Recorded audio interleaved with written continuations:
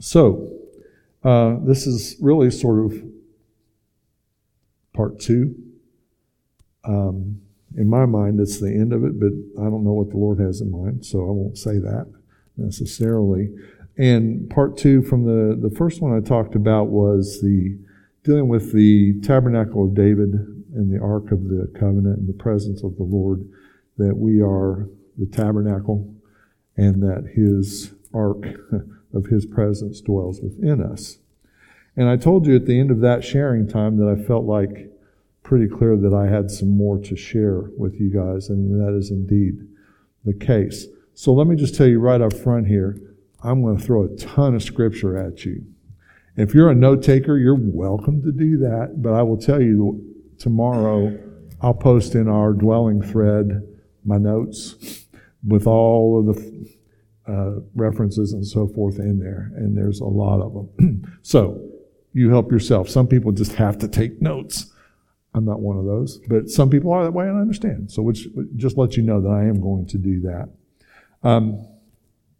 So at the end of the last sharing time, I talked about how the Lord had put this phrase in my head, and the phrase was redeeming holiness. And that I felt like that's what this time was going to be about, and that's indeed true. As I was starting to think about doing this when Travis asked me to do it, a lot of different things ran through my head in the process and where I should go, and in praying about it, things changed and molded and formed different ways, clear up and literally until this afternoon. So that's just the way it is, and I'm fine with that. Just let the Lord speak what He needs to speak to us. So the first thing that came to my mind is, why do we even need to talk about this? Why discuss holiness? What's the foundation for all of this? And I came up with 3 specific scripture references that I wanted to share with you. And by the way, almost all of these scripture references that I'm going to share with tonight are from the Amplified Bible. If you've ever looked in that version, there's a wealth of knowledge, extra words. It amplifies the text, and that's what it is. So that's where almost all of these scripture references are coming from tonight. I've been living a lot in the Passion Translation, honestly, but that just was not the case for this, so we'll just trust the Lord has a purpose for that. So why discuss holiness? 3 specific references that I wanted to share with you. One is Leviticus 11:44. It says, "For I am the Lord your God, so consecrate yourselves and be holy, for I am holy." It's probably enough, right, as to why to discuss it. Leviticus 19:2 says, "Say to all the congregation of the children of Israel, you shall be holy, for I, the Lord your God, am holy." He repeats himself. There's something significant about that. And then 1 Peter 1:16 is actually quoting, I think, the earlier passages that I mentioned. It says, "Because it is written, you shall be holy or set apart, for I am holy." So, why discuss holiness? Because the Lord tells us we're to be holy. And we need to understand what that means. Now, I guess I should stop and pause here for just a moment and let me tell you, this topic is huge. I had no idea starting into it really what I was going to be getting into. And when we start talking about some of the things that are in here, please understand that these are just the things that the Lord zeroed me in on. There's a lot more there. I did a search in my Bible app on, I think it was holiness. It was either holy or holiness. And after 15 pages of copying and pasting references, I said, okay, that's probably enough. And it was still going. I don't know how far it would have gone, but it's just a huge topic, and there's a reason for that. So I think that's one of the reasons that we're talking about it tonight. Okay, so I do believe that there are aspects of holiness that need to be redeemed. Remember, my topic or phrase was redeeming holiness. Or maybe another word for redeemed might be restored. The enemy has tried quite successfully in some ways to twist and distort what holiness is and what it means in our lives. And that's manifested in many different ways as we look around to different groups and bodies within the Christian realm. When I started preparing for this, it became pretty clear that within all those different brands, there's so many different things to talk about. I experienced what I will call the Wilmore brand in the 70s. And it's a brand. It's not the same as everything. It has its own distinct characteristics. So I was starting to think about all those things, and the things as I look back that seem, well, parts of it seem ridiculous. Let's just leave it at that. But as I started doing that, two different folks from within our body came to me independently and shared with me and they knew that this was coming. And it felt like the Lord was saying not to focus on the details of the problems. They're there. We know what they are. They're easily identifiable, okay? So I'm really not going to focus on that specifically. But rather what the Lord had me do was look at what the Word has to say about being holy, about holiness. And as I started to do that, it became very obvious to me that really what I had to start with is the foundation of holiness, which is God. Be holy, for I am holy. So our foundation of this whole thing is the very nature of God. And so, can I tell you that just the thought of trying to explain what the nature of God is was like, really? I mean, how can I do that? So this is just a very thumbnail sketch. I'm sure you'll understand what I'm saying. If you start talking about the very creator of the universe and you want to describe the nature of him, you know, there are 4 creatures that float around the throne in eternity saying, holy, holy. And they're seeing, Travis gave a description one time that I loved, and that was, they're always saying this because every time they move just a little bit, they see a little different facet. It's never ending, okay? So we're certainly not going to end that tonight. But I am going to give you some things that I believe the Lord was showing me that are some of the attributes that relate specifically to the aspect of His holiness. And I'm using very little as far as commentaries or other things like that, which I did read some of, but I just felt like I was just supposed to pretty much stick to the Scripture and let the Scripture talk for itself. Okay? So, having said that, let's jump into a little bit of what the attributes of God are. And a lot of these, like as I said, are related specifically to the aspect of holiness. His name, which His name is, He has many names, right? But when He talks about the Lord, it's Yahweh, right? So that's what we're talking about. His name is to receive glory and honor. He is worthy of our praise. This is the foundation right here for praise and worship, one of them. His name is to receive glory and honor just by virtue of who He is. Nothing else. His name is to be exalted in justice, and He shows Himself holy in righteousness. That's in Isaiah 5:16. A big aspect of an attribute of God that I saw when I was looking at holiness was fire. Fire comes out of His presence in so many different ways. I'll just list just a few of those. One of the things first I thought about was the burning bush. And as I went back and looked at that, what actually happened was an angel came into the burning bush, created the fire, and then God spoke to Moses out of that fire. But it was directly related to Him. Okay? Lord is a consuming fire, even a jealous God. What does He consume? Everything that's not of Him is consumed. There is the story, the telling of Elijah and the prophets of Baal. There was this argument going on with the prophets of Baal and Elijah. You know the story. He went in and built an altar And he made fun of the prophets of Baal because maybe their God was sleeping, or all these different things. And so finally Elijah asked them to bring buckets and buckets of water just to soak the altar and the trench that ran around it and so forth. And it says, when Elijah called on the Lord, the fire of the Lord fell and consumed the burnt sacrifice and the wood and the stones and the dust, and licked up the water that was in the trenches. Pretty thorough. A consuming in every way fire. And then Elijah apparently had a lot to do with fire for a lot of different reasons, but there's the story of when the king was sending for Elijah to come down, and he sent one of his commanders with 50 of his people, and Elijah basically called down fire from heaven, and they were burned to death. Boom. The king said another 50. Same thing. You'd think the king would learn here, but no, he sent a third one.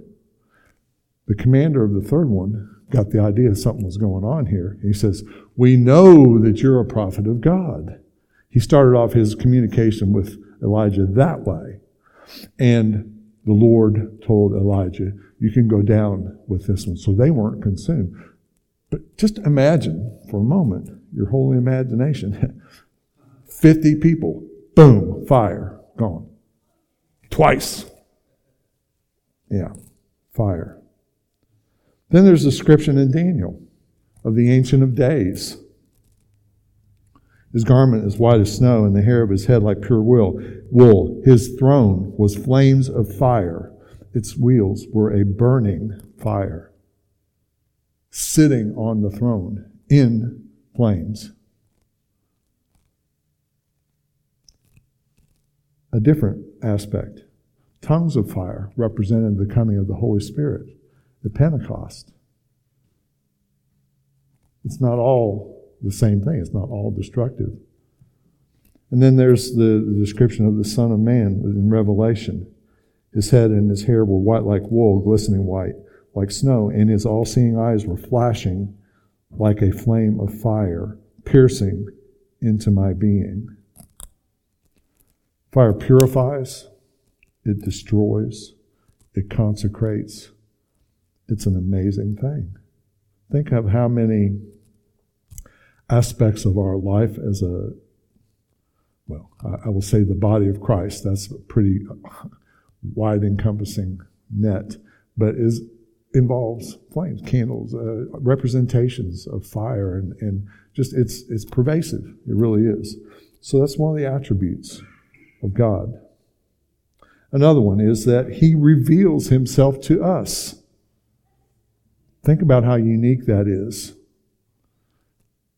That the God of the universe wants to be known, wants to be in a relationship with Him, with us. He Himself is holy. He sanctifies us and declares us holy. Now, did you catch what I just said there? He sanctifies us. Does that say anything about us doing something so we can be sanctified? No. He sanctifies us and declares us holy. That's in Leviticus 22:32. He is the fountain of life. Literally all life flows from Him. Again, the creator of the universe. He is loving kindness and goodness. He is a redeemer, and He is strong. He is majestic, and His words are wonderful. He's incomparable. Nothing compares to Him. He is above all. Above all, the song that was sung tonight, one of them. He is mighty. Holy is His name, and to be worshipped in His purity, majesty, and glory. He is our comforter.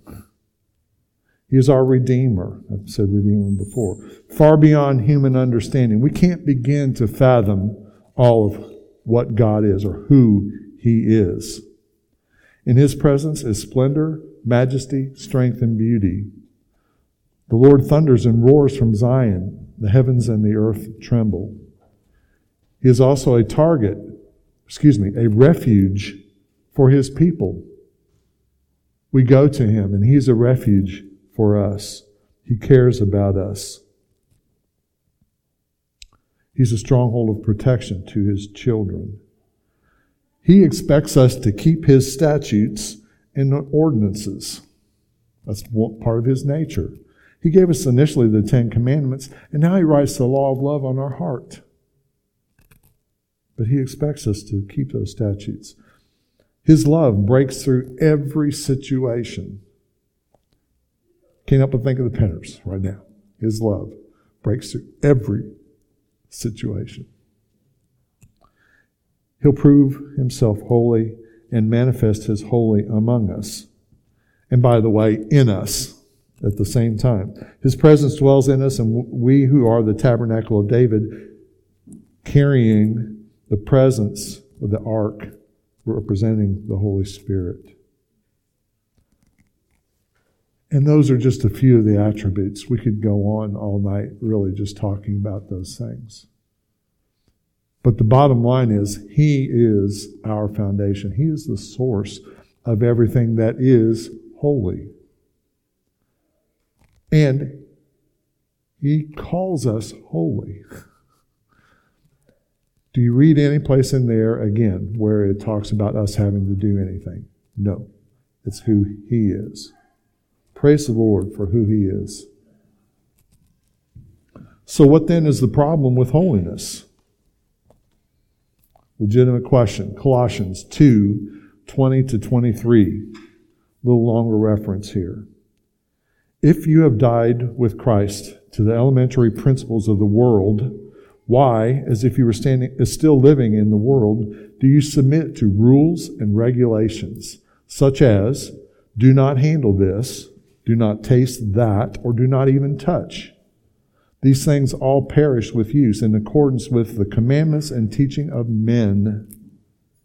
These practices indeed have the appearance that popularly passes as that of wisdom and self-made religion, and mock humility and severe treatment of the body, but are of no value against sinful indulgence, because they do not honor God. So it's not man-made principles that defines holiness. And it seems to me that that's right where the problem is with holiness. When there is a problem, okay? And I'm not here to just throw that word out for every group, if you will. That's not my job. But I have seen enough to see that there is a definite problem when man gets his hands on what holiness is and goes outside of the Bible to say, this is what it is. That is the problem. That it is not biblically based. Another reference, Proverbs 21:3. To do righteousness and justice is more acceptable to the Lord than sacrifice for wrongs repeatedly committed. It seems to me that many times the rules of holiness are considered to be a sacrifice, as if somehow doing those rules is a sacrifice that appeases God. That was certainly part of the old law, the Hebrew, the Torah, and all this, the sacrifices were commanded by God, by the way. But that was part of what they did, but that was before Jesus came. Right? So when those things translate into rules and regulations that are put upon us by man, there is the difference. The previous ones in the Old Testament were designated by God, and you had better do them. The ones by man, I have a problem with, that are not biblical. Okay? Romans 14:17. For the kingdom of God is not a matter of eating or drinking what one likes, but of righteousness and peace and joy in the Holy Spirit. What a different approach, right? So rather than the rules of holiness, here's an alternative. Romans 6:19. I'm speaking in familiar human terms because of your natural limitations, your spiritual immaturity. For just as you presented your bodily members as slaves to impurity and to moral lawlessness, leading to further lawlessness, so now offer your members or your abilities, your talents, as slaves to righteousness, leading to sanctification, that is, being set apart for God's purposes. There you go. Instead of the laws, instead of the rules by man, we offer ourselves as slaves to righteousness, leading to sanctification, being set apart, which is really the definition, if you will, of holiness, which is what we're going to talk about right now. So, we've established, in my mind, the attributes of God, the nature of God, what holiness isn't. So what is holiness? And I ran across this, these notes here. This was actually in some notes that were in the sort of footnotes from the Passion Translation in 1 Peter 1:16. And so I wanted to read this couple of paragraphs to you. Everything about God is holy. Everything. True holiness includes justice, mercy, truth, and righteousness. To be holy is to be absolutely devoted to God in all that we do, demonstrating who He is to the world. Holiness surrounds God's throne, and we are seated with Him in heavenly places. Ephesians 2:6 says, "And He raised us up together with Him when we believed, and seated us with Him in the heavenly places, because we are in Christ Jesus." So we're seated with Him who is holy. The Hebraic concept of holiness is set apart, what I mentioned a moment ago. That is, we are people set apart for God. Even as God, I had never thought about this, even as God is set apart from the other gods with the little g's. He's set apart from them. He's not like them. He is unique. Grace has embedded holiness into our lives. Yet we are to make right choices and to yield to Christ and God's Word as the Holy Spirit lives in us. Listen to this next sentence. Holiness is not merely actions we perform, but what we absorb and manifest as we live our lives in God's presence. Let me say that one more time, because I think that's really important to what we're talking about here tonight. Holiness is not merely actions that we perform, but instead what we absorb and manifest as we live in our lives in God's presence. If we're in God's presence, we're going to absorb God, right? If we're not in God's presence, we're going to absorb not God, at best. Okay? So where we are makes a big difference. Christ is our holiness. 1 Corinthians 1:30 says, "It is from Him that you are in Christ Jesus, who became to us wisdom from God, revealing His plan of salvation, and righteousness, making us acceptable to God, and sanctification, making us holy and setting us apart for God, and redemption, providing our ransom for the penalty of sin." So, He became for us the wisdom of God, righteousness, sanctification, and redemption. Really important concepts. And this is sort of a review of what I said earlier. Holiness is imparted from God. Nothing we can do makes us holy. No rules that we follow, nothing like that.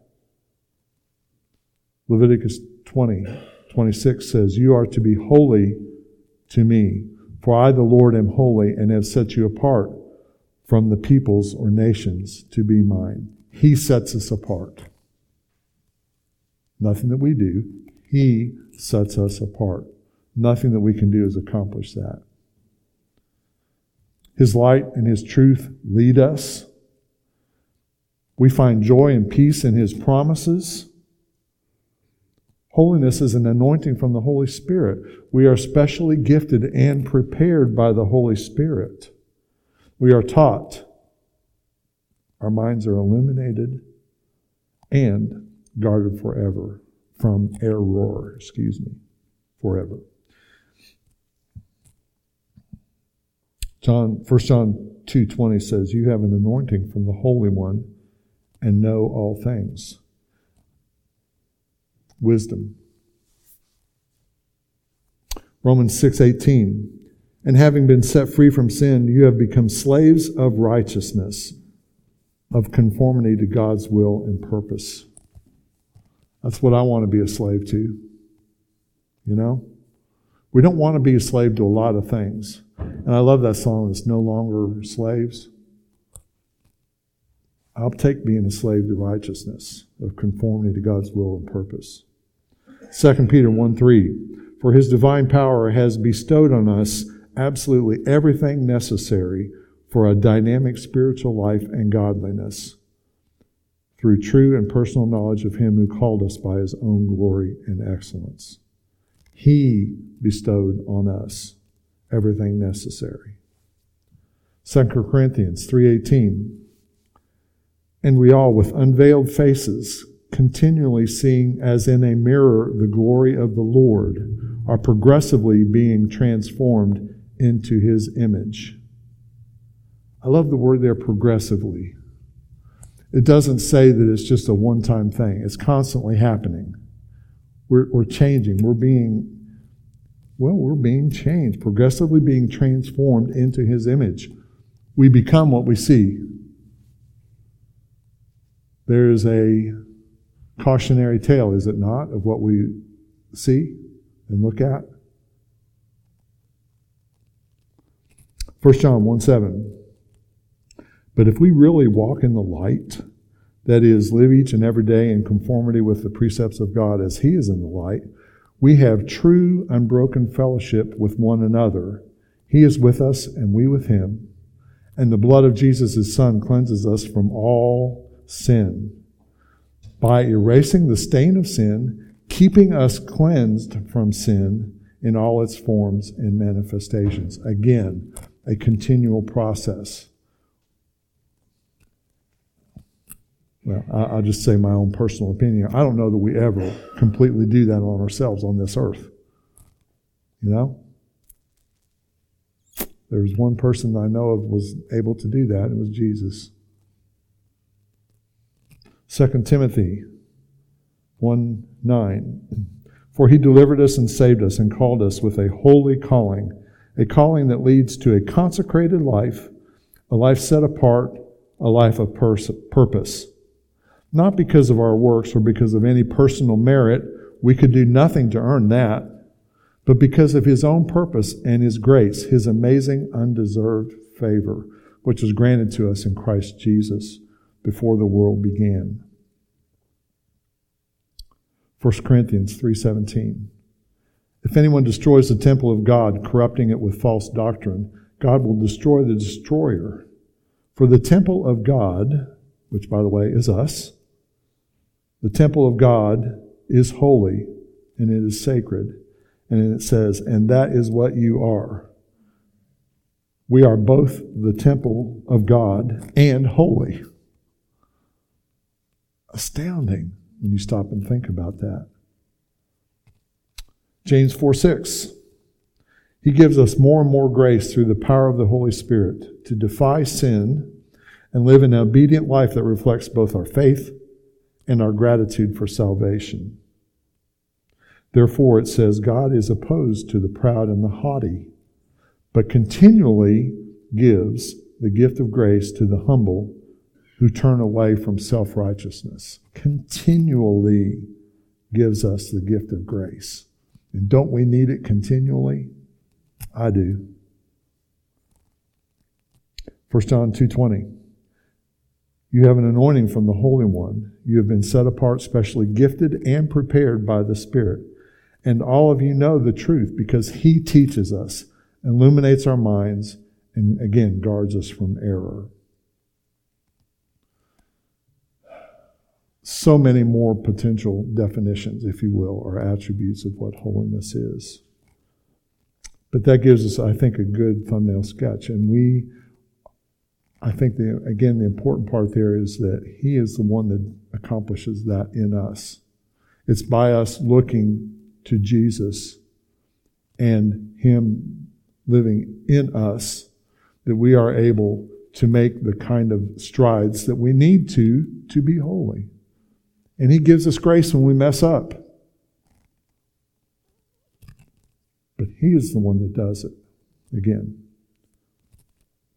So, sort of the last main section here on this. And that is, so what are the outcomes then of holiness? Or what should they be? We live in righteousness and truth in a way that expresses to God our gratitude for salvation. We live in righteousness and truth in a way that expresses to God our gratitude for salvation. 2 Corinthians 7:1. Therefore, since we have these great and wonderful promises, beloved, let us cleanse ourselves from everything that contaminates body and spirit, completing holiness, living a consecrated life, a life set apart for God's purpose.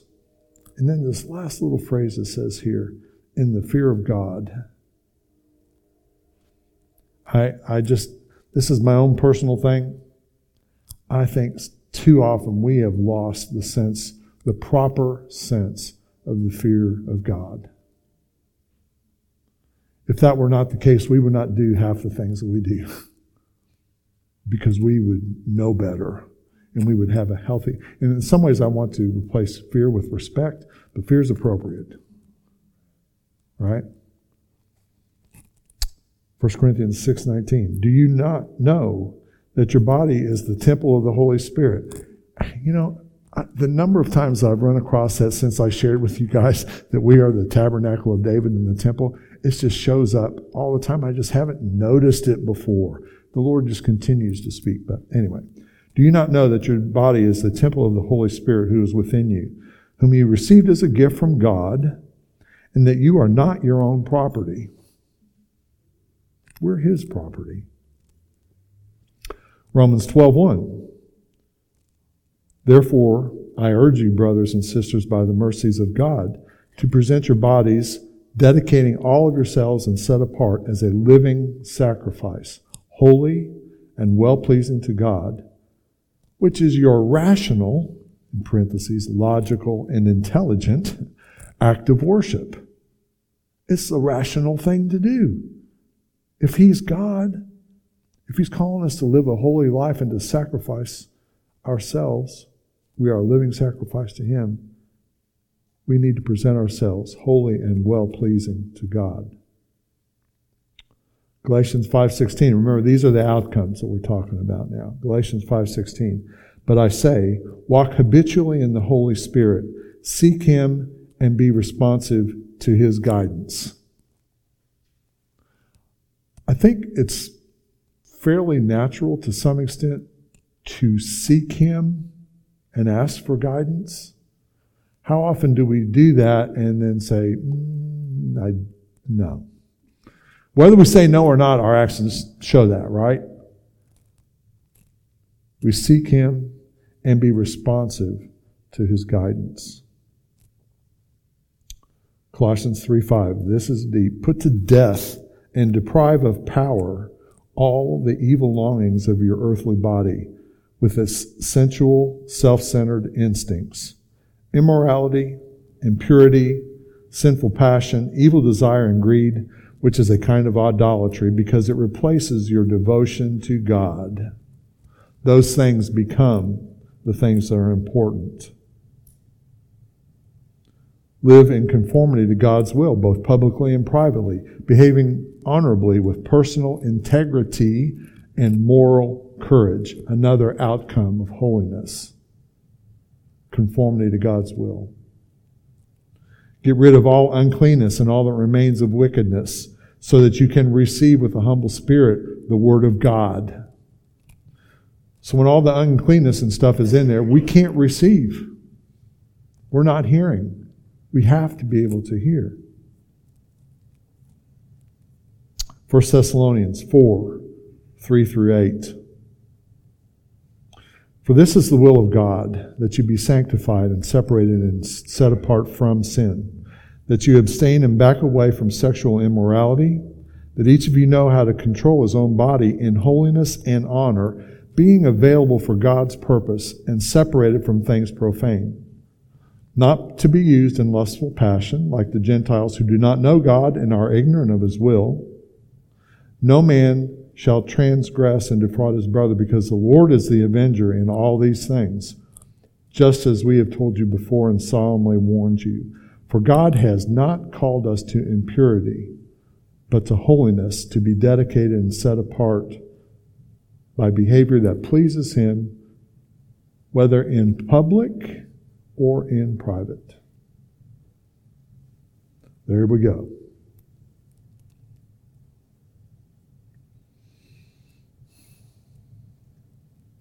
Romans 6:22. But now, since you have been set free from sin and have become willing slaves to God, you have your benefit resulting in sanctification, being made holy and set apart for God's purpose. And the outcome of this, here we go, is eternal life. Pretty good payment, would you not agree? The outcome, it just says it right out, comes out and says it. Eternal life.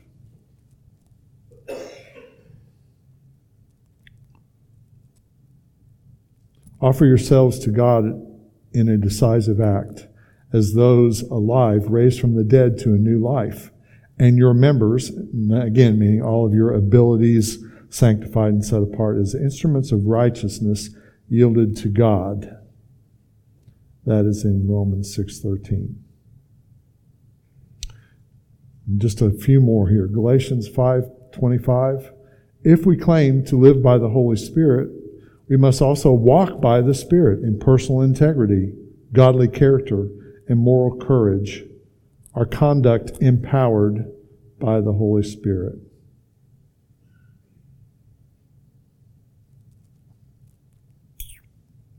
Okay. And the last one, James 1:18. It was of his own will that he gave us birth as his children by the word of truth, so that he would be a kind of first fruits of his creatures, a prime example of what he created to be set apart to himself, sanctified, made holy for his divine purposes. Again, I want to stress the fact that this is his doing, not our works, our filthy rags. And again, there's so many more things. And it's always intriguing to me. The Lord created us all to be different. There's no one list that's comprehensive that I'm aware of that applies to everybody. I guess you could make a case that certainly the Ten Commandments and some of those kinds of things fall into that category, right? But what I'm talking about is on a personal level, day by day, walking our lives. The Lord deals with us in the things that we do. And those things are what makes the difference in how we are set apart and not just part of the crowd, set apart for his purposes. So I've come to the conclusion that the question of holiness should not be about what to do or not to do. In some ways, Shakespeare had it right. The question is, to be or not to be. That is the question. We've had Travis and others talking about being, the importance of being, what God calls us to be or not to be. Being the unique person that God created us to, Being the unique person that God created us to be, not conforming to man-made standards that have no biblical basis. That's one. Being set apart for his purposes, allowing us to be used for kingdom purposes. Being in constant communion with the Spirit of God who lives within us. Being refined, burning away anything that is not holy. So instead of focusing on redeeming holiness, which to some extent would rely upon our own efforts, right, if we're trying to redeem holiness. I think we need to focus on being redeemed by holiness. Just a slight difference, but a huge impact. Redeeming holiness. Or putting it another way, holiness is redeeming us. It's an action thing. Holiness is what we absorb and manifest as we live our lives in God's presence. Dwelling Ministries' mission statement is welcoming the presence of God to permeate every segment of society.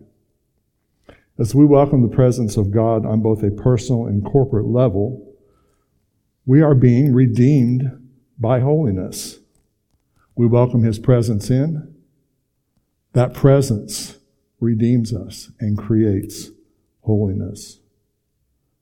By living in the presence of God, or just being in the presence of God, His holiness of necessity transforms, purifies, and refines us, burning away the things that are not holy. Let us all resolve to seek to be saturated in the presence of God, for that is what brings true holiness.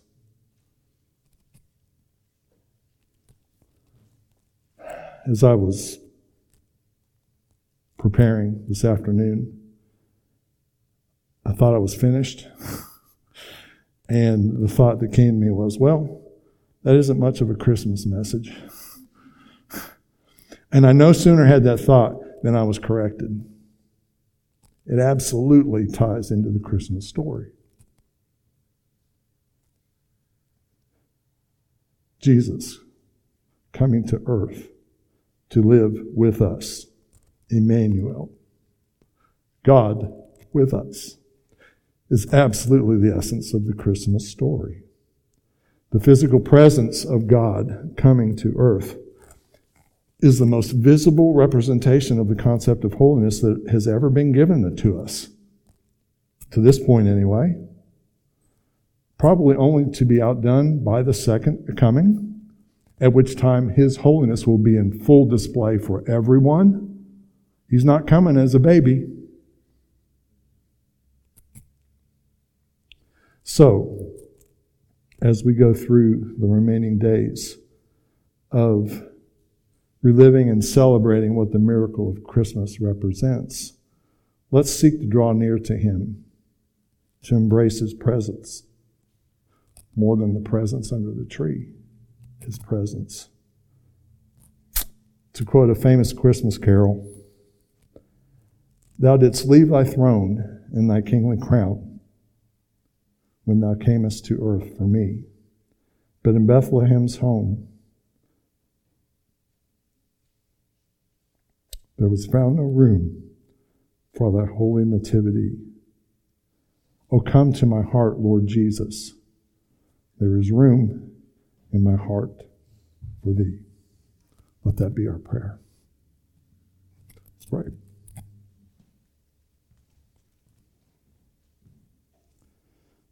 Father, we acknowledge our desperate need for you, for your presence. Of our own efforts, this is filthy rags. But you come in and lovingly put your arms around us. You show us the truth. You correct us. You give us grace. You redeem us. All those things that you do, Lord.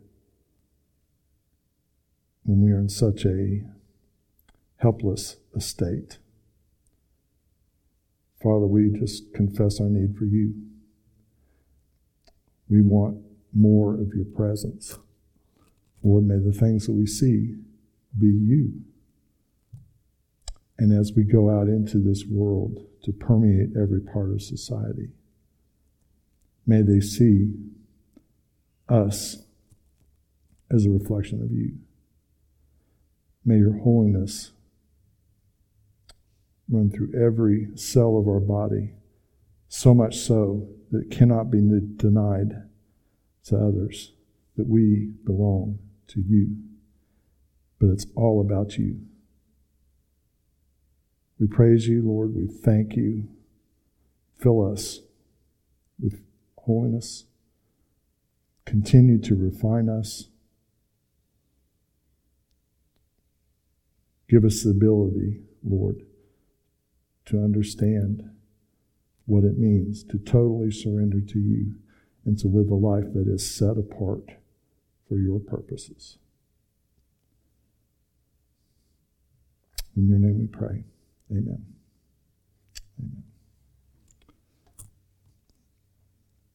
I guess I should make just a real brief announcement about next Sunday. If you hadn't noticed, we're having an abbreviated service next week, probably about an hour. There's going to be some time where folks can offer their gifts. Kara sent out a message about this. There's going to be a time of communion, some singing, and so forth. But it will be somewhat of an abbreviated service. And so just want to encourage you to come and bring somebody with you. And let's just share and rejoice in the Lord and His advent to our midst in the days to come and next Saturday as well. Be blessed. Have a good night.